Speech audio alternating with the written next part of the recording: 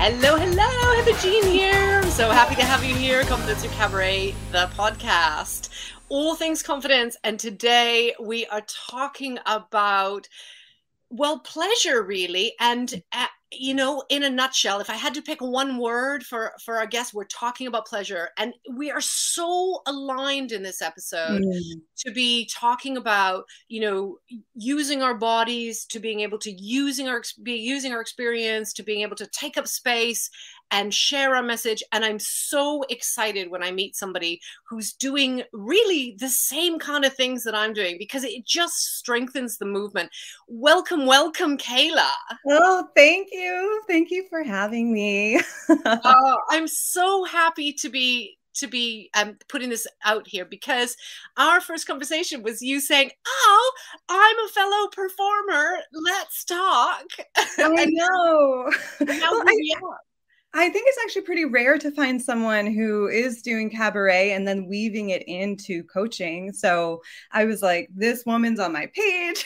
Yes. Yeah. And so a little bit about Cayla then. So Cayla is a coach, and we will be talking about coaching, and a lot of the coaching movement have their own interpretation of what coaching is and what coaching does. And, some have 12-month programs, and some have, one-to-ones, and some have groups, and some have all kinds of different things. So we will come back to coaching in this episode, but we also want to talk about the sensual embodiment practice that, is so, it's the whole reason why we started Confidence Through Cabaret. It's the whole kind of core of so many of our podcast guests. And as well as being a coach and burlesque performer and actress, you just are so aligned in terms of just wanting people to feel sparks. Yes, absolutely. And seeing sparks as the joy and the passion for the life, like getting out of bed and just feeling inspired for what it is that you want to do, and being and living unreasonably, like living for something that is like, this doesn't make much sense. People aren't really going to understand it, but I'm going to do it anyway because it feels good and it feels connected to my core. Yeah. And that's, there's an awful lot of people talking about that, kind of aligned with your values, aligned with your passion, your inner knowing, all of those things. And I can remember when I first started with the online business, because I've had my own training and coaching business for over 25 years. But it was corporate, and it was a very different energy. And when I started online, people kept talking about all of this, like your inner knowing, your core, and I was like, I don't think I get it, because I didn't know what that was. Yeah. How did you find your inner knowing? So I love that you're asking that, because my life actually took a bit of a left turn where I feel like I was always very connected to it. I went to school for acting. It's all about unblocking the body and just aligning to truth. So that was my focus day in and day out. And then, living in New York, you're trying to pay rent. It's expensive. So I wound up working in a hedge fund and having where I'm the only woman in the office for 2.5 years. So I took this like total turn. I cut my hair short. I aligned completely with the masculine. I was always hustling. And I was like, what happened? And I had my own coach at my own time. I was living with all men. So I literally went through this phase for about 2 years where I was not around a woman. Like, it was surreal. It was so weird. So within that, I started to figure out like and appreciate all of who I was, like actually the strengths that I had as a woman, where the patriarchy was kind of bringing me down a bit, and telling me to act in a certain way. And I was putting on a show, and I had lost my authenticity. And when I lost it was when I was able to see when I had it, and then had to start peeling back the layers. So it was sort of this kind of roundabout way of going through my own path of awakening and finding it all over again. Yeah. And I think, a lot of us, I certainly was uncomfortable with the idea of hearing people talk about things like peeling back the layers. I was Mhm. like, no, I have those layers for a reason, because they protect me and they keep me in the space that I know. And I can tell you that if you don't do the work with the peeling back, the layers will peel back anyway. And I think a lot of people Oh found that yeah. out during COVID, right? Because those layers, when we were locked down, there was an awful lot of peeling. Oh my God, so much so. I actually met someone, my partner who I now live with, the month before the lockdown. Yeah. So we started to get to know one another. And I was like, I mean, all of the defenses, because, and we mentioned before, I had been a matchmaker before. So I have this also background of, just so much kind of layers of when you're helping everyone find love, like I almost knew a little bit too much. So then I had so many protective layers for myself because, I was like, okay, well, I know that things could end at any point because I've been through so many clients who thought it was the one and then it wasn't. So I was protected. And, it was like through having this time where I was like, okay, well, I can't really meet anyone else. I can't really date anyone else. So let me actually give this person the time to get to know them. And I just was like, you always find the person who can give you the most amount of healing. So I was just like, okay, here's the mirror. Oh God, another mirror. Oh God, just like, and now, thank God, we're here and I live with him and things could not be better. So, but it was, I mean, through COVID, and it was rough. Yeah. Yeah. Yeah, and I think a lot of people ended up moving in together way earlier than they would have, or certainly spending time together in ways that they wouldn't have because they couldn't go out on actual dates and Yeah. things. It's interesting you say that about being a matchmaker, because when we combine that with peeling back the layers, and a lot of what we do, because you and I in our coaching practices, there has to be a certain amount of, well, peeling back the layers, doing the acceptance piece and healing, Mm. and finding that inner knowing. But a lot of us, we kind of lose our way in it all, and then we kind of shut down and we don't have that acceptance. And we talk about this a lot in Confidence to Cabaret with the shrinking. I have Yes. never said to a woman, and a lot of men as well, but I've never said to a woman about the shrinking. Mm. Everybody goes, yeah, I know the Mhm. shrinking. So when we talk about matchmaking and we talk about, kind of peeling back the layers and stuff, did you do work on the accepting yourself before you expect others to fill the void? So this is actually one of the reasons I left matchmaking, and this is why I transitioned to be a coach, because it was so easy. Matchmaking at the end of the day is actually a time-saving service, and it's very easy to place blame. So but we know in this space, you have to do the work on yourself and you have to take, radical ownership over what it is. And I do believe, and I did believe that so many of my clients, I was like, if they just settled down for a second, did some internal work, cleared out some space in their calendar, they would have a relationship. But I'm over here spinning my wheels, going out and meeting people for them, like getting the guy in and then being like, actually, I have this person for you. I was like, this doesn't feel good for me anymore. And that's kind of why I transitioned away from it. I really do believe that every person, when they find their passion and when they find the thing that gives them sparks, which is where this all came from in the first place, they're going to be magnetic. They're going to attract that person. And they're going to come in the due time, when the person is ready. Yeah.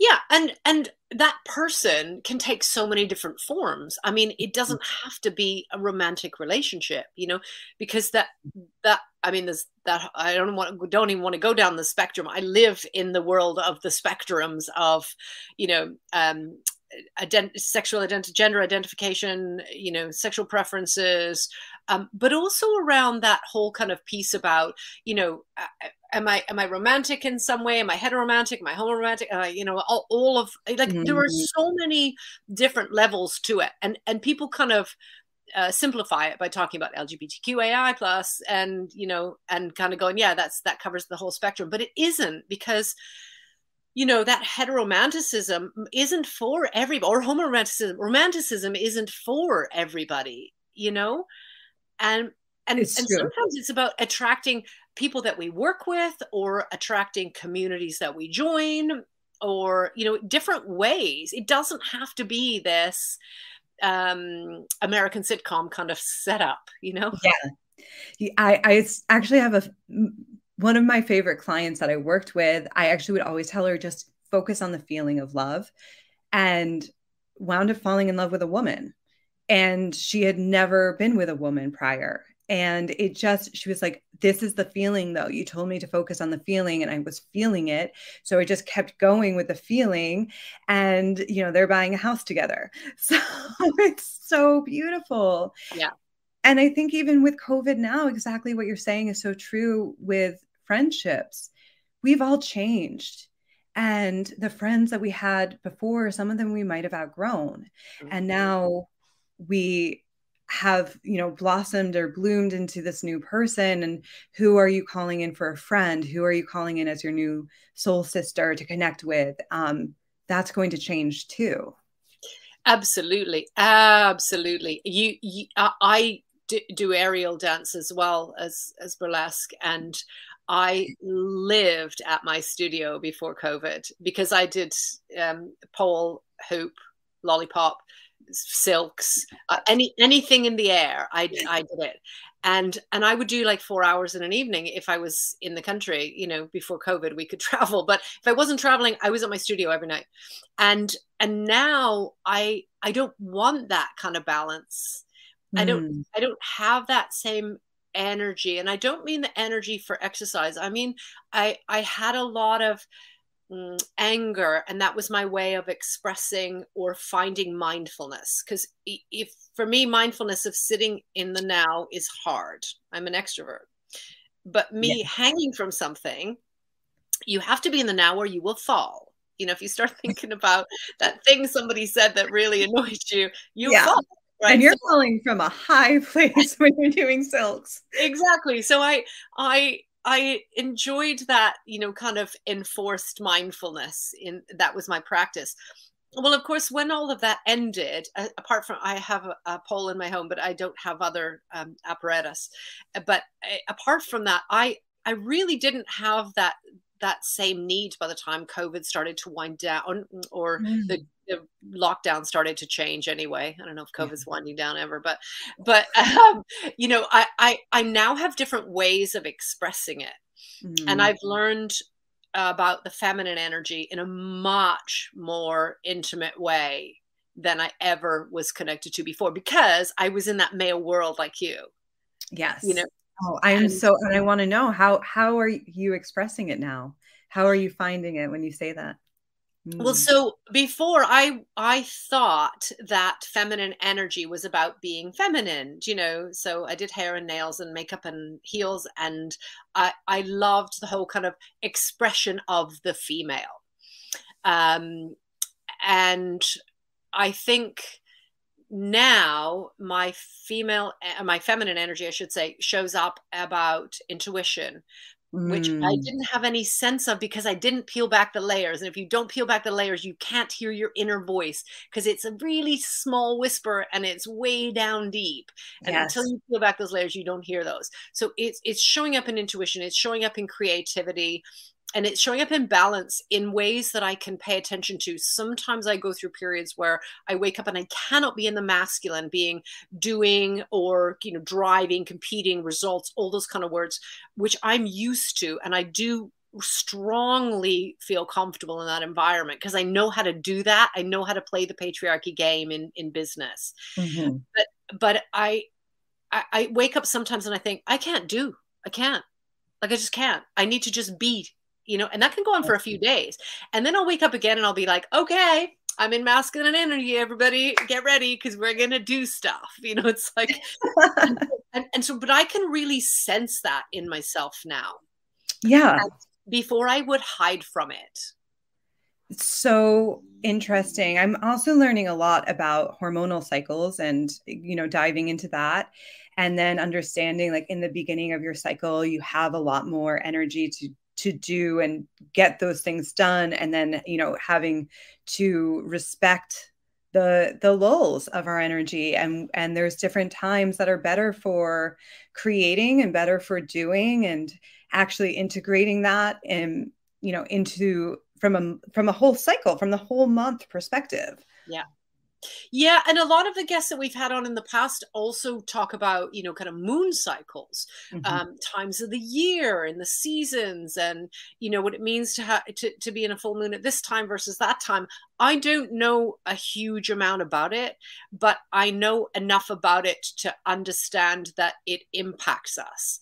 It's a bit like tied in and tied out. You feel differently. Yes.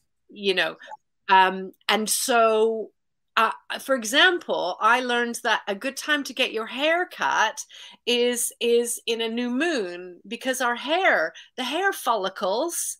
Oh, I love that. I know, right? And then it's like, yeah. the hair follicles stand up at certain times because the pull, versus other times when it goes more flat. So, when you have a bad hair day, I'm not saying the moon is responsible for my bad hair day.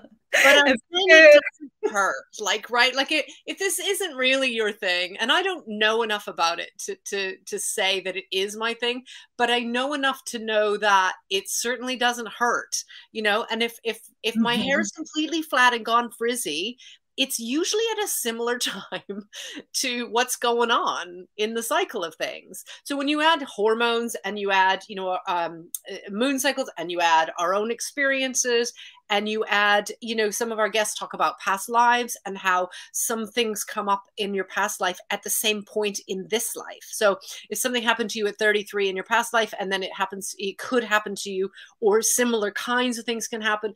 Look, I don't know how I feel about all of those things, but by tapping into my feminine energy, I know that it connects me to an awful lot more. It opens me up to all of these different options.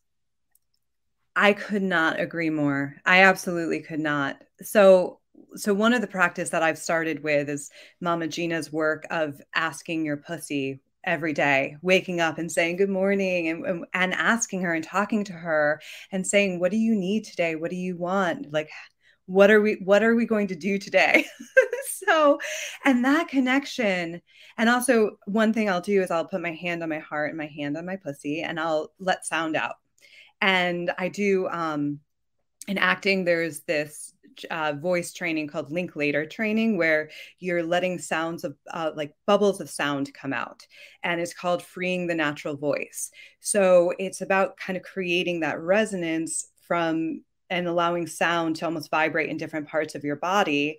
So I've been doing that, kind of integrating this work where I'm allowing that sound to just bubble out, like ha, ha, like on little sounds, so that we hear a lot of people's voice and maybe it sounds a little too high pitched, or it's very whispery, and instead it's like this allows the full resonance of voice to come out. And even my voice, even as I'm talking about it, is like, oh. So Amazing. yeah. Amazing. Have you ever done Kundalini yoga? Oh, I have, and that's like, because that's when you were saying that, I was like, yeah, I felt very like inhibited at first, and then once you start letting those sounds out, and I'm not suggesting to listeners that you have to go and do Kundalini yoga, but it's what those things like the ha sounds ridiculous, the ha, it sounds ridiculous until you start really getting into that flow, which is why I asked you about that. Yes, and I think this is something so important. I am like a huge proponent of using your voice and letting out sound in general, and especially when making love, like in just as much as you can. Or if you're in the gym, actually, like you're actually going to have more strength, and that's studied and proven. But you only have to watch professional tennis, right? Yes, they do it for a reason. Yeah, and there's also been studies to say that if you just cry and you don't let any sound out, you won't actually let the grief out. It has to leave through sound. Um, and so there's also, on a flip side, I worked with this acting coach for years who, anytime that we did too much emotional work in terms of anything with insecurity, vulnerability, things that were like really raw, dark shadow space, would always make sure that we align our like the vibration of our body again towards pleasure sounds. So, you know, you might imagine that you're at the beach and you're eating ice cream with your best friend, and then you're going to mimic your best friend and you're going to mimic the laughter that you both have. And that will align your body back to, you know, things aren't just the bad side, they're also the good side. So you're practicing both. And you have to let the sound out with it. You have to let the sound out. Yeah. I didn't cry for my whole adult life until 2019. And I can remember as a child, and I didn't know I remembered it until you just said that. I used to cry like silently, like I'd like, and I couldn't, because, and it would be stuck. The sound would be stuck literally in my chest. Yes. And it wouldn't come out.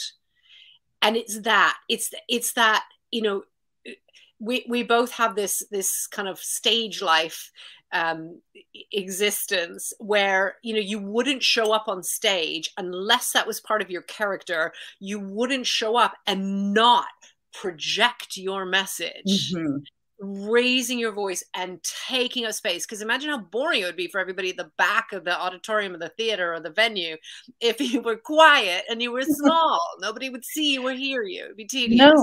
No. And it's that. It's so important to just let that out.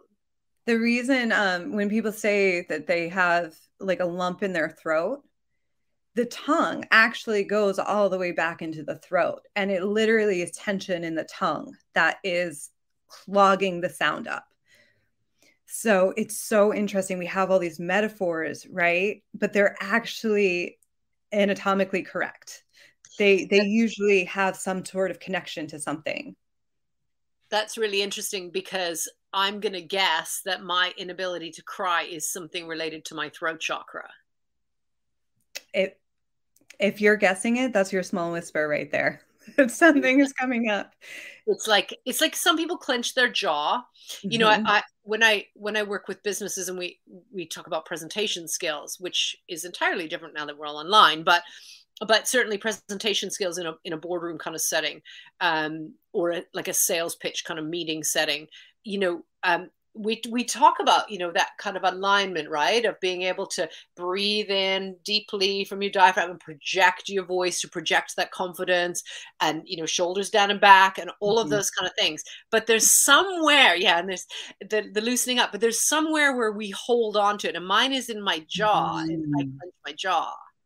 Well, that's interesting. You said earlier about anger, because jaws are known for holding on to anger. You clench your jaw right when you're angry, right?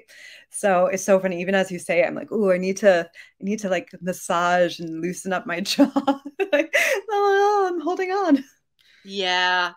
Some people, it's in their fist. I've had times when it's been in my shoulders. I've had times when I've held it in my lower back. You know, there's always a place where we're holding it, but my go-to is very much in my jaw. And I think, you know, doing things like yoga nidra is such a beautiful 10 minutes. Yes. You know, you're already laying in bed, just, you know, clenching and then unclenching every single part.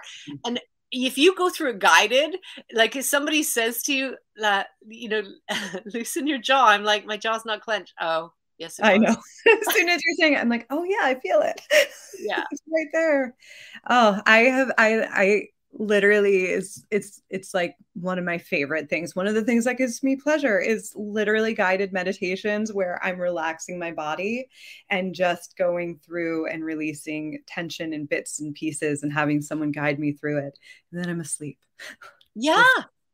Yeah. Such a beautiful thing. And it's such a good way of getting in touch with your mind body. So let's talk a little bit about your coaching, because you went from kind of the corporate world into matchmaking, which seems like a million miles apart. Oh yeah. and then into coaching, which doesn't seem like such a huge leap. But talk to us a little bit about who you help and what your coaching is about. Absolutely. So I work with women who are usually, in their late 20s to 30s. I interestingly work with very creative people who are going through a bit of grief from the how they expected life to turn out, and then it didn't quite go that way. And it's very, very interesting. I've noticed this. I mean, maybe living in New York City and seeing women in their 30s, pursue something for years, and it just didn't shake out in the fantasy that they expected it. So now we're starting to deal with, okay, well, I have new priorities that have come up. I want a family, I want these new things, but I still really want this other thing. So we do a lot of work that is going into why, like the shame, things that are kind of hidden back, to let that go and actually start aligning to what is it that you really want now, and setting those goals, and then going into some very classic coaching, but always reconnecting it to pleasure and what feels good, and looking at pleasure as the expansive, right, versus fear is contraction. So if I start to see my client actually contract, I have them get up and explore the other side of it. I'm a physical person too. So I do a lot of process coaching, which is like, let's bring the emotions out. Let's get ugly. Let's like, what is it that you're not allowed to express right now? Let's express it. And I have to be moving around, so I'm very, like, you see me, I'm like so animated, but I think that is very powerful for clients to actually embody the change and have the brain be experiencing it in this awareness in the present moment. And then we set goals from there, we move forward from there. And I always say it's like, therapy is dealing with the past and why things are, but coaching is dealing with the here and now and how we can get to the future. So that's always where we're kind of moving towards, while accepting and loving ourselves in the present, and being grateful for the past. And all of that, which sounds really easy, but is a whole process. Oh, yeah. So if someone is working with you, they work with you one-to-one typically? Yes. So for the last year, I've just done one-to-one, but I am working on a group program that will be coming out in the next couple months. So I'm shooting for an April launch on that. So that will be designing your life with pleasure. And then towards the end of the year, I'm actually working on another program, which is because I am working with so many creatives about the creative process with pleasure. So I'm really excited about that too. So those are the two signature programs coming out this year. That's exciting. That's really exciting. And I hope you'll come into the Facebook community and share when you're ready to launch, and see if it's the right timing for people. And we will put all of your contact details into the show notes as well, to make sure that if this sounds right, even if you're listening to this in May or June and you feel like, oh, I've missed it, it doesn't matter, because you can get in touch with Cayla and find out what's going on, and what the timing is for the different programs. Absolutely. And one-to-one is always an option too, at whatever phase anyone is at. And I do try to make sure that I can work with people kind of where they're at, because I was an actress in New York City, and no, I know where young artists are at, and it's got to be approachable for them too. So we work things out. For sure. Okay, so let's talk a little bit about being an actress versus being something like a cabaret performer, like burlesque performing, because an actress is someone else's script. directed Mm. by somebody else. You're told a lot of what you're doing. Obviously, you bring things to the role, but it's a very different thing than freedom, such as burlesque. I mean, I now don't choreograph anything. I just freestyle. Oh, awesome. I know. So I have like a character. Obviously, I have a costume. I have like a, a narrative. Like I have a message, but how that message comes across is organic on the night. I have the music, like this, there's Yeah. certain things, but there's no like, oh, I'm going to cross here now, and then I'm going to do this Mm. thing. And then I just do what feels right in the moment.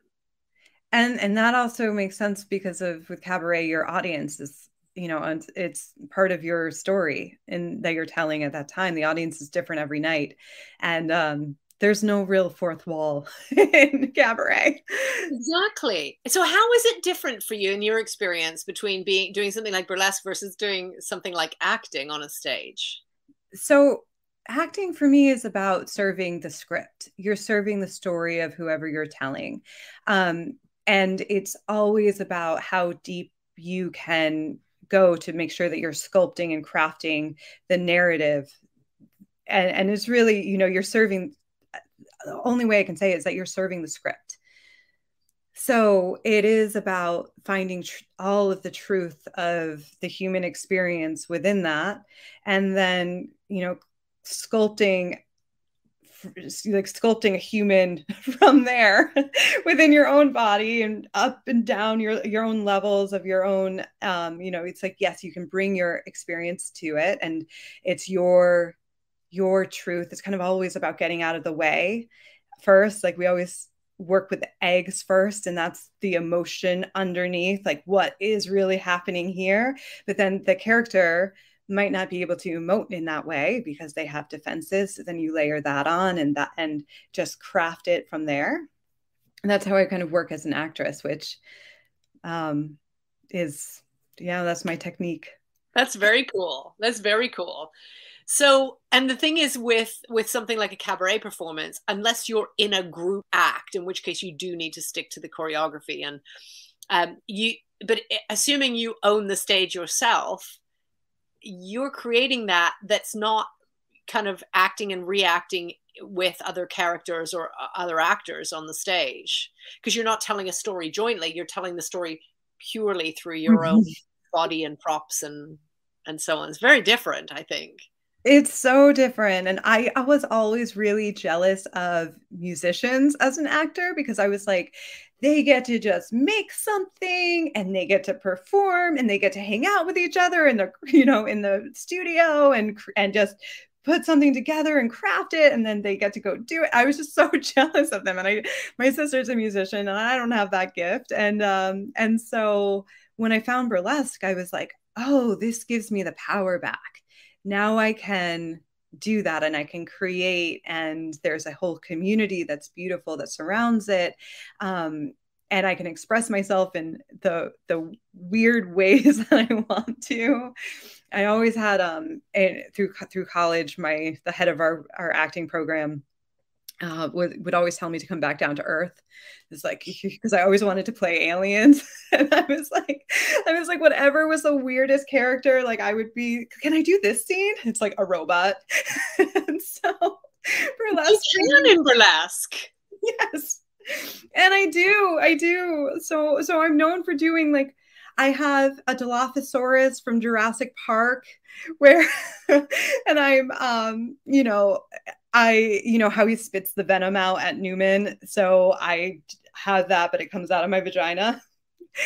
So I have really bold and weird burlesque acts.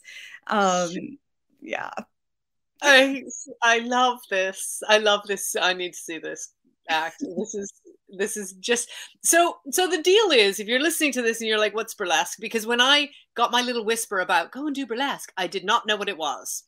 Yeah, you don't know what that is. You're scratching your head right now. You're going, what are you guys talking about? Okay, so first of all, most people relate burlesque to something more like what Dita Von Teese does, of kind of classic burlesque of, the strip tease. Gypsy Rose Lee is another one, and the kind of the strip tease. Now, depending on the era, I mean, they did get naked, although they say they didn't, but that was because of licensing laws back in the day. Most places now, you would, if you're female, you would need to be no more than stripped down to pasties and a merkin or G-string. So there's not full nudity. Also, a myth about burlesque is that it's not necessarily stripping. I have seen reverse burlesque where people have put on clothes. I've seen burlesque where they change from one outfit to another outfit, but there's no really taking off. I've seen an act where they were stuck in an iceberg, so they were just kind of not moving, and then and then the music all kind of mixed into Frozen, Let It Go, and then it all kind of broke open. There was nothing taken off other than the breaking free of this iceberg. It was the most bizarre thing I've ever seen.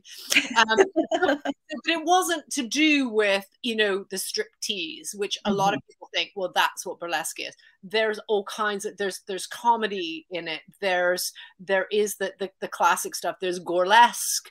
There's, you know, it's anything that you want to tell as a story. Sometimes there's lip syncing. Sometimes there's kind of a mix of music with your own kind of voiceover. So it's kind of your either your internal thoughts, or you can, you know, lip sync it or whatever, of, you know, going through, I don't know, Dear Diary, and you're holding a notebook, or, you know, something like, but so it could be lots of different things. It isn't necessarily the glove peel, although I do love a glove peel. So just if you're listening and you're like, what is burlesque? It is just an expression. It has its roots back into vaudeville, and, you know, there's actually a lot of different roots into it, but it ultimately, at least for me, it's an expression with our bodies of sharing our message. And so an alien squirting whatever that poison from your vagina is a message, right? And very often those kind of things are, you know, anti-patriarchy, or, you know, kind of like we're not stuck in set in a role that we have to adhere to, or whatever it is, you know. I really love it as reflecting society, kind of where we're at. And with that, there's total freedom of expression too. And it's, you know, there's satire to it of whether it's the politics, or whether it's, you know, there's just total of making fun of where we're at in society, what we're deciding is shameful, what we're deciding is, you know, and it's bizarre. It can be like just satire or it could just be because it's entertaining. And right now, you know, people love to watch anime. And so we're reflecting back anime and making it sexy. Absolutely. One of my favorite burlesque acts is a performer called Sneeze, who is local here in Bristol, who has pea pods on their head. Like it's a giant pea pod, and then their face is a pea, and then there's another pea on top, and then there's another pea on top, and as they move, the peas move around in the pod, and they make it move, and it's almost kind of puppetry, and and it has very appropriate music that is if your mind wants to go that way, is actually quite blue, but also could be a children's nursery song.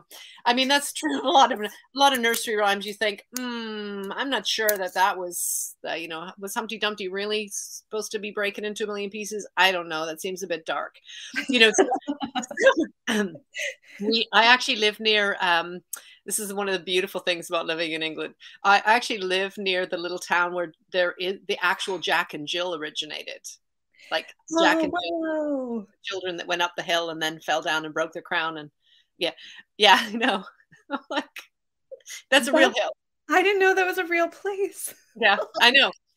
So a lot of this stuff is very dark anyway. And so what you're saying about, you know, that burlesque can really reflect that, you know, what's going on in life is it's wonderful. It's absolutely wonderful. So what's your favorite style then? What do you like to do other than to be outer space and filth, which I love?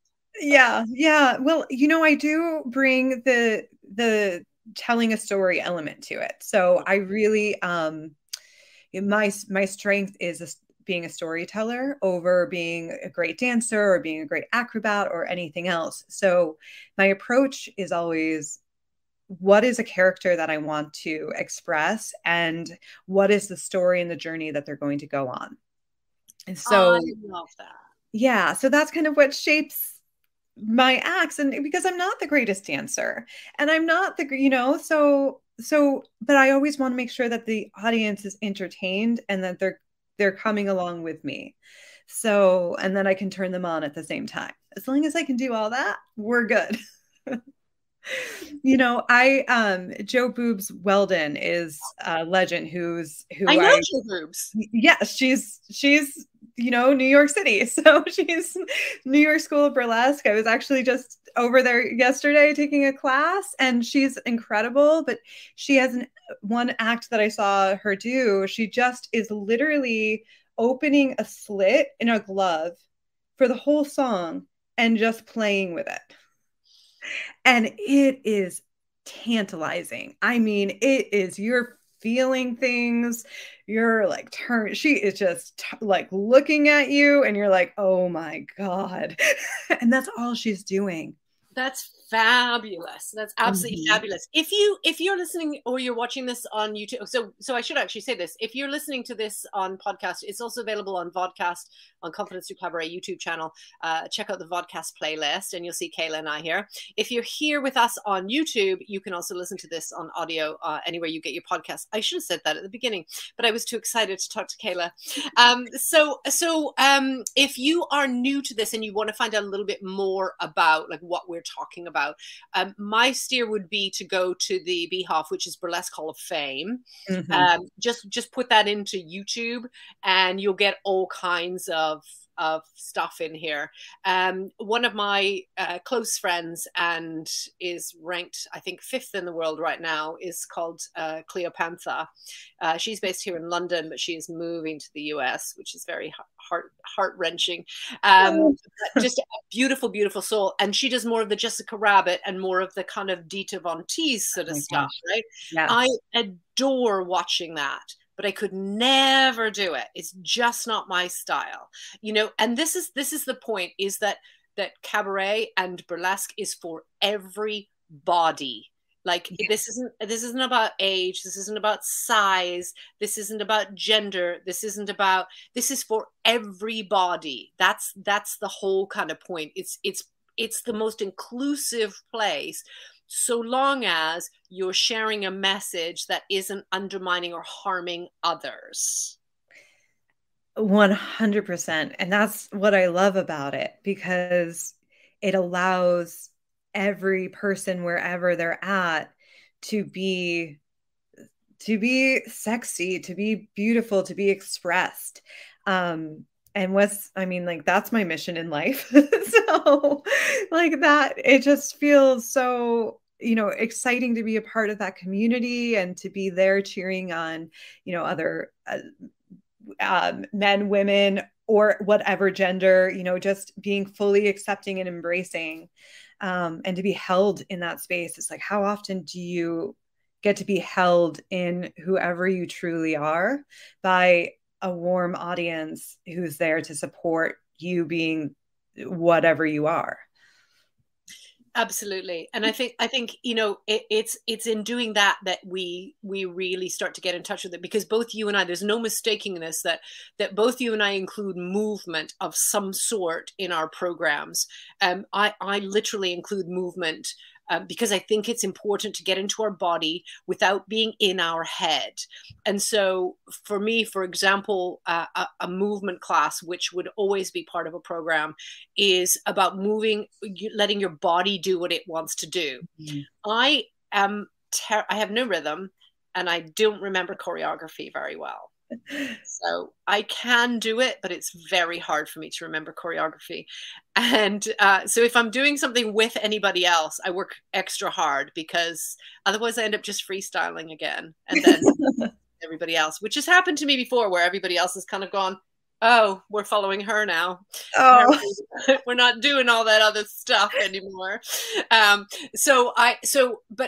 what I'm saying is that, a lot of times people will say, I can't sing, or I can't dance, or I can't. It's not about that. It's about freedom to move your body. And if you are listening to this and you're like, oh, that sounds good, go put on some music, switch off your brain, and just Mhm. let your body lead you and see what happens. Sometimes I end up on the floor. Most of the time I end up on the sofa with my leg in the air. I don't know why. I'm very flexible. So I like to have my leg in the air for some reason. I don't know. It might be that you're dancing around the room like your dad at a party. Who knows? Yes. Oh my God. And that's a mood. That is a whole mood. And if you're in that mood, you better get it out. Absolutely. Absolutely. And, when we talked at the beginning about, peeling back the layers and stuff, this is hard work, right? Your inner knowing, finding that, aligning with that, making sure that you're taking actions with that. Mhm. It's exhausting. And particularly since a lot of the time we're on our own, or we're in groups of people where everybody else is talking about it. So you're supposed to be doing it. But if you don't, it's tiring and draining. And being able to be in your body and feel Mm. good is energizing and important. I absolutely love what you're saying for so many different reasons, because I think that we can be very reverent, maybe is the word, of just being really honoring of, oh, I got to do the work and I'm going deep into my soul, and I've and that is such a trap for toxic positivity, and for literally being exhausted. And it's like, well, the real thing that we want to get to is loving our life, right? Like, or feeling like we're on a path that we feel good about. Um, and so it's like, play, just giving yourself permission to play, which kind of ties us back to pleasure, where we started from, this whole loop around, where we renounce pleasure. We renounce the things. We even think that this work that we're doing to get where we want to go needs to be so like deep and meaningful, and really, like, sometimes it can actually be silly, and there can be bursts of giggles that come out because you're uncomfortable with where you've just gone. And that's fun. And that's actually expansive and opens the body up and opens the mind and spirit up. And that way it also makes it more sustainable over a period of time. Because if you just get stuck in this like self-help bubble where you're listening to podcasts all the time, and I got to do this, I've been there, so I'm talking from experience, and it's like, no, I got to work through this block is in my way, and if I don't get through this block, and meanwhile you're blocking yourself because it's a trap. It's like you're spinning in this vortex of I need to be better, I need to be better, I need to be better. But it's actually, if you just stop, play, let go, then you're going to expand. You're going to connect with something higher. You're going to hear the whisper, the intuition will bubble up. So it all kind of comes back together. It certainly does. It certainly does. And I love what you're saying there. I think I went through a time, and actually a very wonderful coach who's a friend of Confidence through Cabaret, did a 3-part series with us around various tackling fears. She said, I said, if I had coaching, what would you give me coaching on? And she said, why you need to be at everybody's party. And by that, she meant, why do I have to go on every single free webinar? And I said, oh, because I love them. I love everybody's stuff. I want to learn about Instagram Reels and branding and sales and tech, and I love it all. Yes. Oh but my God, feeling that message right now. I ended up not being able to do any of it because I didn't have time to apply it because I had to jump on the next webinar. Yes. And it's that. It's just find the thing you need to do now. And that's where a coach can really help you, right? Is to just kind of prioritize what you need to be doing right now. And I just come back from 16 days of not being on anybody's webinar, and I feel better for it. And I feel, actually, because I can hear that voice now, I feel like I know what I need to do now. And if I Yes. just kept hearing everybody else's voice, which I like to do because it lets me hide, then I don't have to do anything because I'm too busy learning. And Mm-hmm.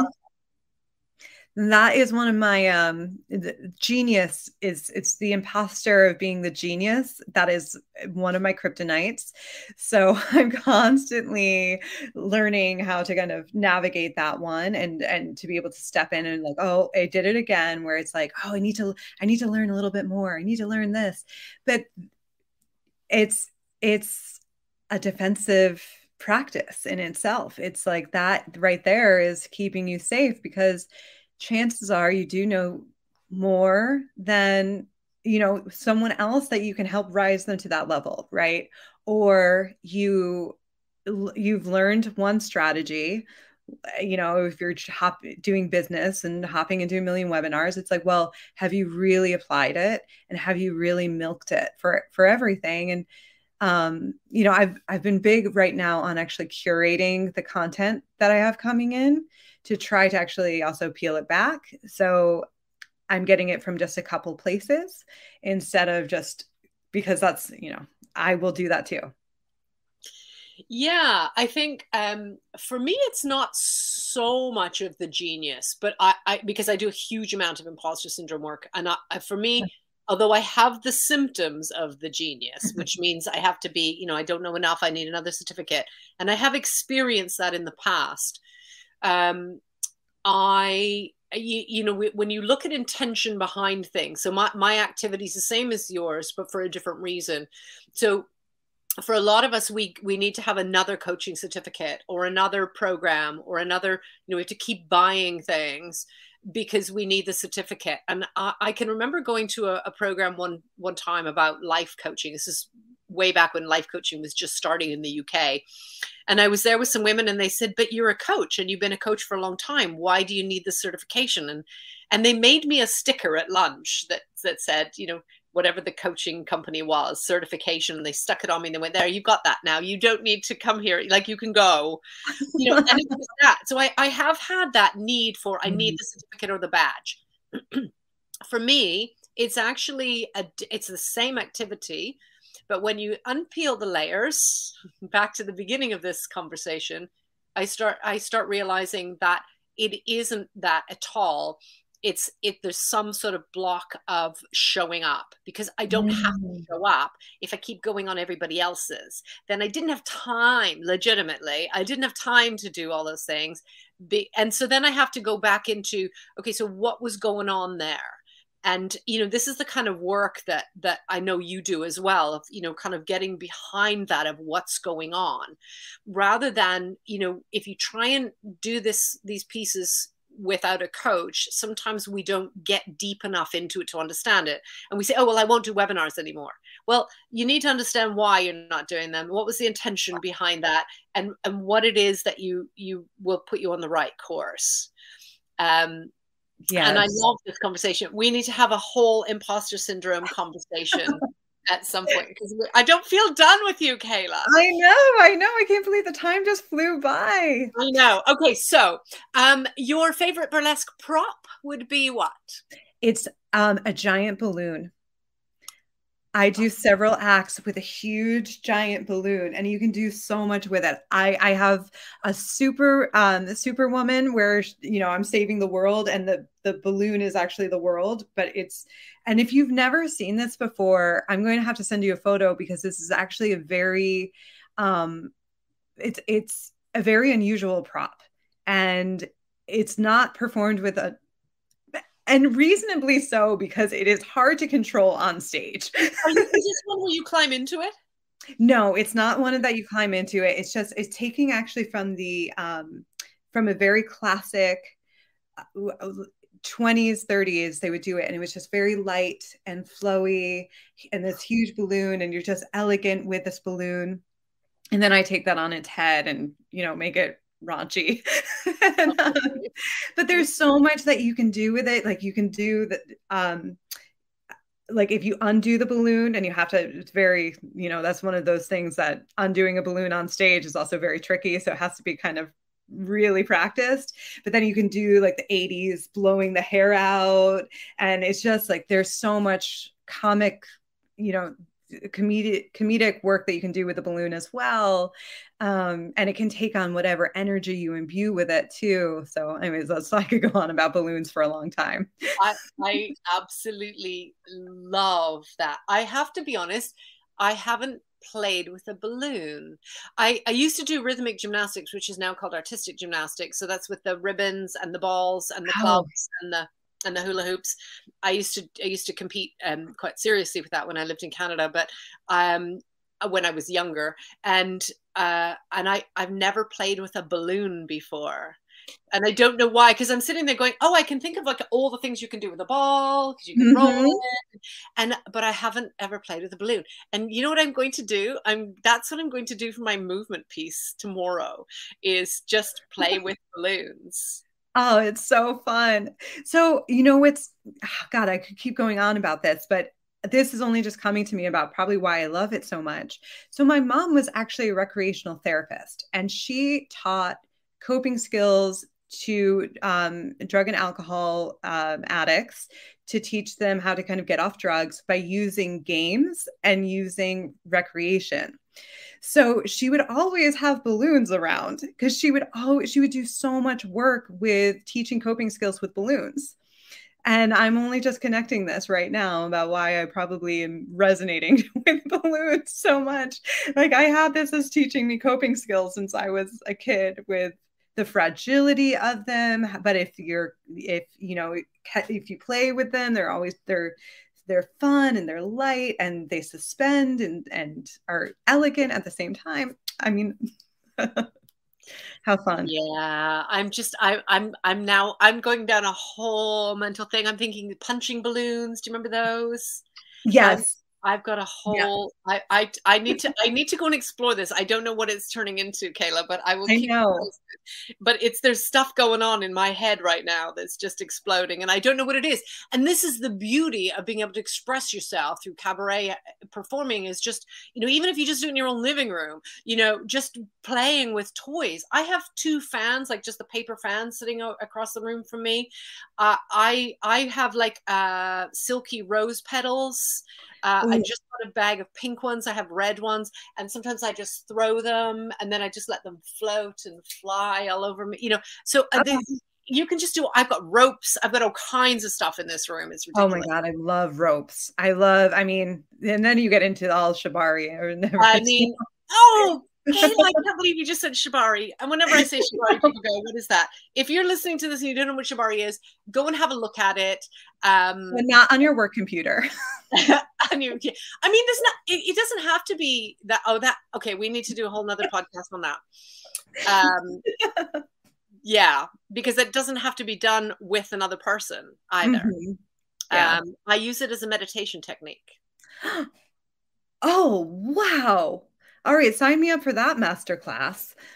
Yeah, yeah, That's so beautiful. yeah. It is so I'm beautiful. imagining now. I'm like, now the same thing. I'm like wheel turning. Ooh. Yeah. So I have jute, and then I have cotton, and then I have like a synthetic, different ropes, and they all have different textures to them, and that makes a difference to how that feels, and where you need, going back to our jaw clenching, or wherever you're carrying your tension. It's a kind of an extension of my yoga nidra practice when I need to.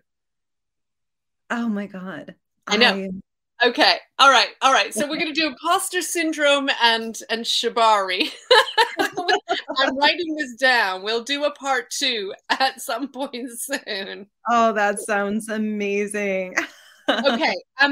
Stage name. Do you have a stage name? My stage name is Cayla V, which is actually, I went back and forth. I had another stage name I performed with, which was Meritrix for a long time. Okay. And I wanted my identity, my name being Cayla, to actually be closer to my stage name. So I changed it to Cayla V, and it feels more resonant. Beautiful. It's important that, you know, and if you're a listener to this podcast, or any of the lives, even in the community, we tend to talk about our stage names. I'm a huge advocate about using that energy and that power that is a separate identity, but still a huge part of us. Because, you know, we talked briefly about imposter syndrome. We'll need to come back to that conversation another time. But that imposter voice is a voice that we often don't question, that tells us you're not good enough, or you need more certificates, or do more webinars, or whatever. And this is a different voice, and it's another way of combating. I use this a huge amount in my work. And I am also Helen, which is a new name for me, a fairly new. I only previewed it at the end of last year, and that is about that I'm this, and I'm also this, and I'm also this, and I can be anything I want to. I can be all of the things, and also this, and also that, and also and so my intro is very confusing to compares, because they're like, also Helen, also Helen, also Helen. You know, and it's like a whole mood. So fun.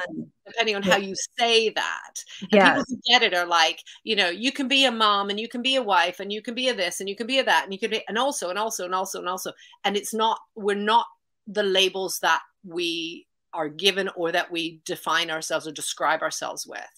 We're so much more than those labels. I love that so much. Thank you.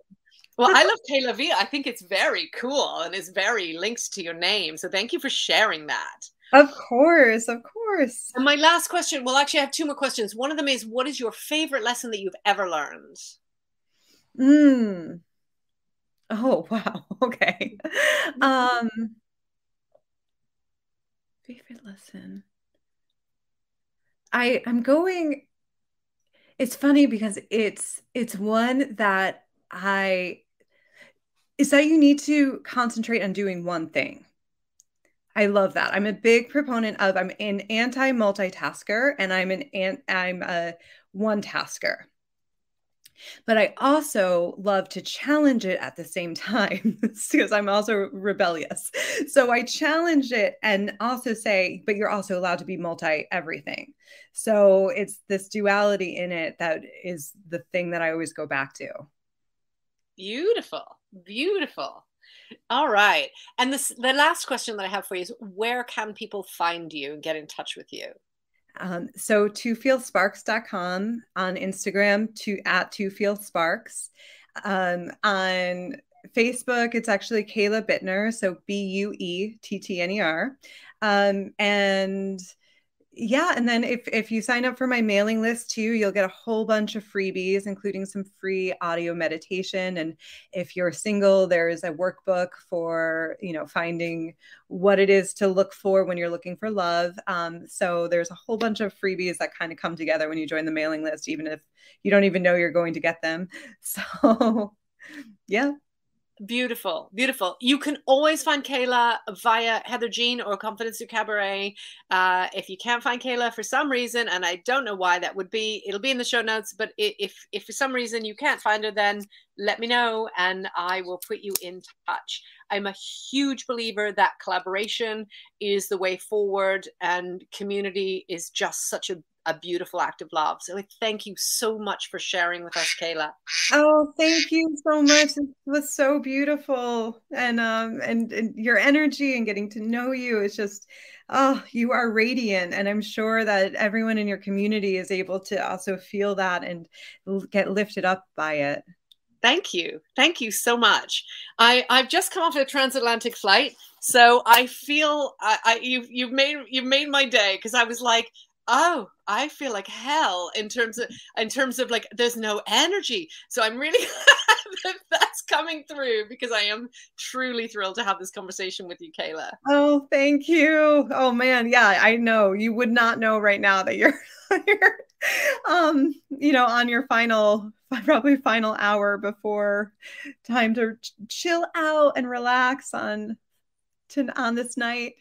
Yeah, well, I wasn't flying the plane, so I chilled on the plane quite a bit. But Okay. Thank you again, Cayla. I am Heather Jean. This is Confidence Through Cabaret, the podcast or the vodcast, depending whether you're on your podcast or your YouTube links. I am here to remind you that it is your body and it is your world and it's your stage. Take up space. Own it right now. Thank you. Thank you.